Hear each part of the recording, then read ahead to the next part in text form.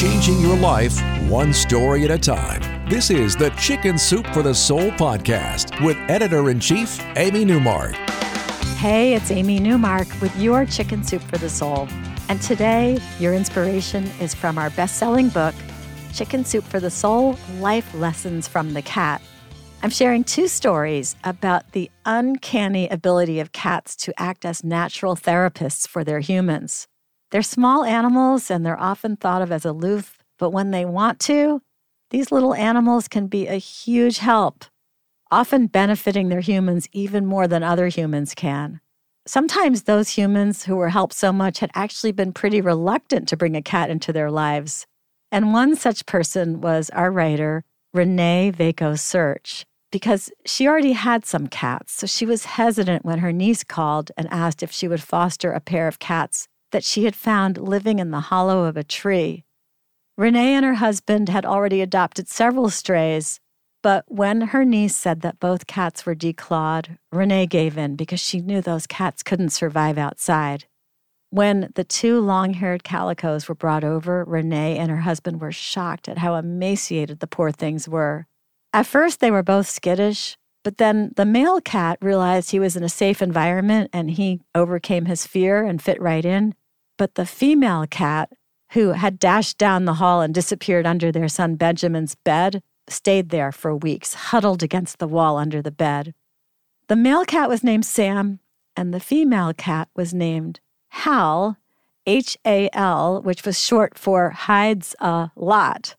So Sam was playful and curious and affectionate, and he was adopted right away, because remember, they were only fostering. Hal, though, was fearful and cautious and aloof, and no one wanted to adopt her, if they even could see her, since she was mostly hiding under the bed. So that was a foster cat that ended up becoming a permanent cat.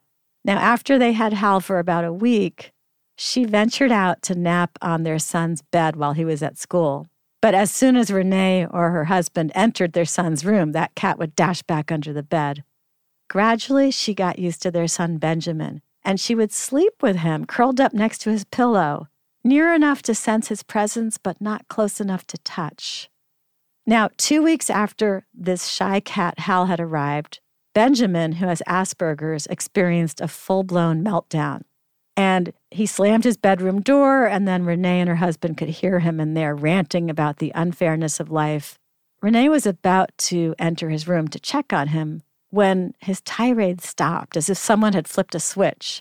Renee carefully opened Benjamin's door, and she peered in, and she found that Hal was lying on Benjamin's favorite blanket, which was covering him, and Benjamin had fallen asleep, with the cat resting on his chest. Over the next few weeks, they witnessed the same phenomenon happen every time that Benjamin spiraled into a meltdown. As soon as he lay down in bed and covered himself with his blanket, Hal would settle on his chest. And within seconds, Benjamin would transition from agitation to complete calm. It soon grew quite apparent that Hal had come into their lives for a reason. Renee says, "The frightened, aloof cat has developed an unusual bond with Benjamin. She seems to sense his special needs and appears to have her own sensory issues to boot.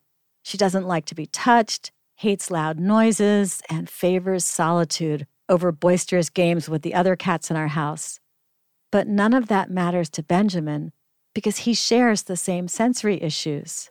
Benjamin and Hal are best friends. When she's not eating or taking a walk around the garden, you will find Hal napping on Benjamin's bed, curled up beside his pillow, or lying on his chest when he's feeling stressed.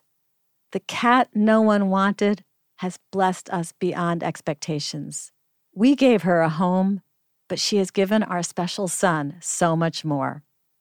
After the break, we're going to talk about another therapy cat, this one helping a woman with a responsibility that so many of us have, which is caring for an elderly parent.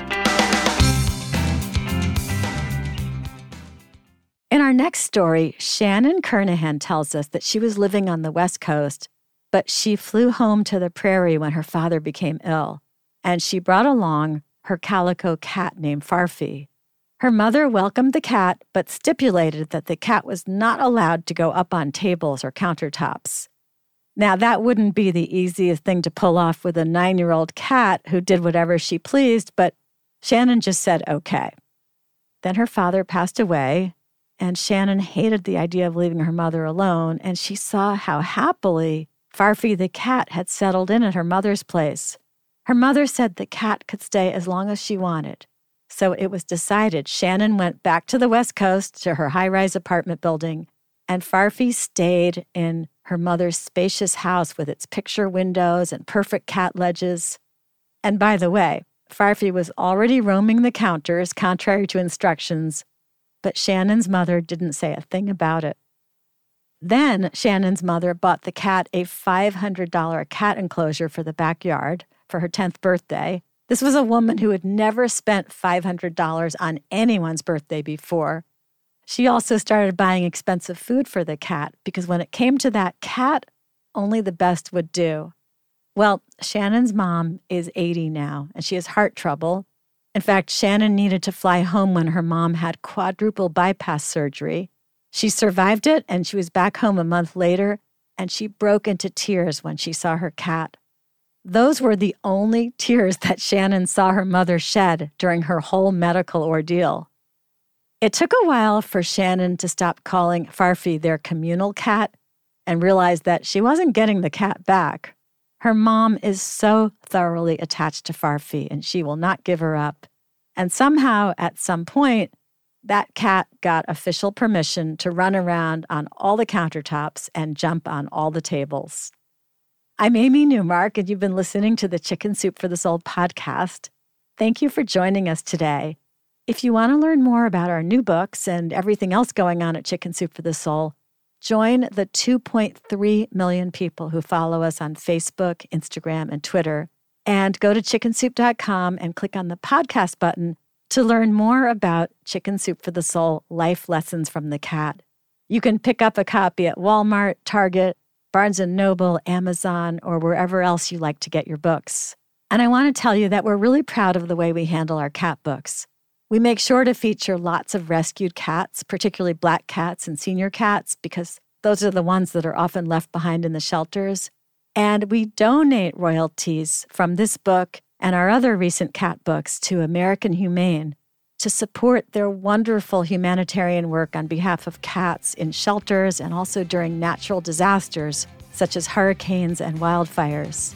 Come back for our next episode to hear a couple of stories from our latest best-selling book, Chicken Soup for the Soul, Angels All Around. These stories are about the miracles that occurred for two of our writers when they received much-needed reassurance from beyond.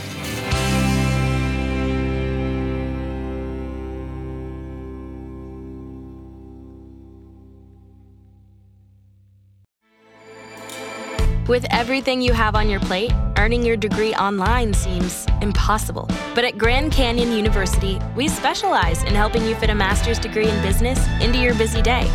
Your graduation team, led by your own GCU counselor, provides you with the personal support you need to succeed. Achieve your goals with a plan and team behind you. Find your purpose at Grand Canyon University. Visit gcu.edu.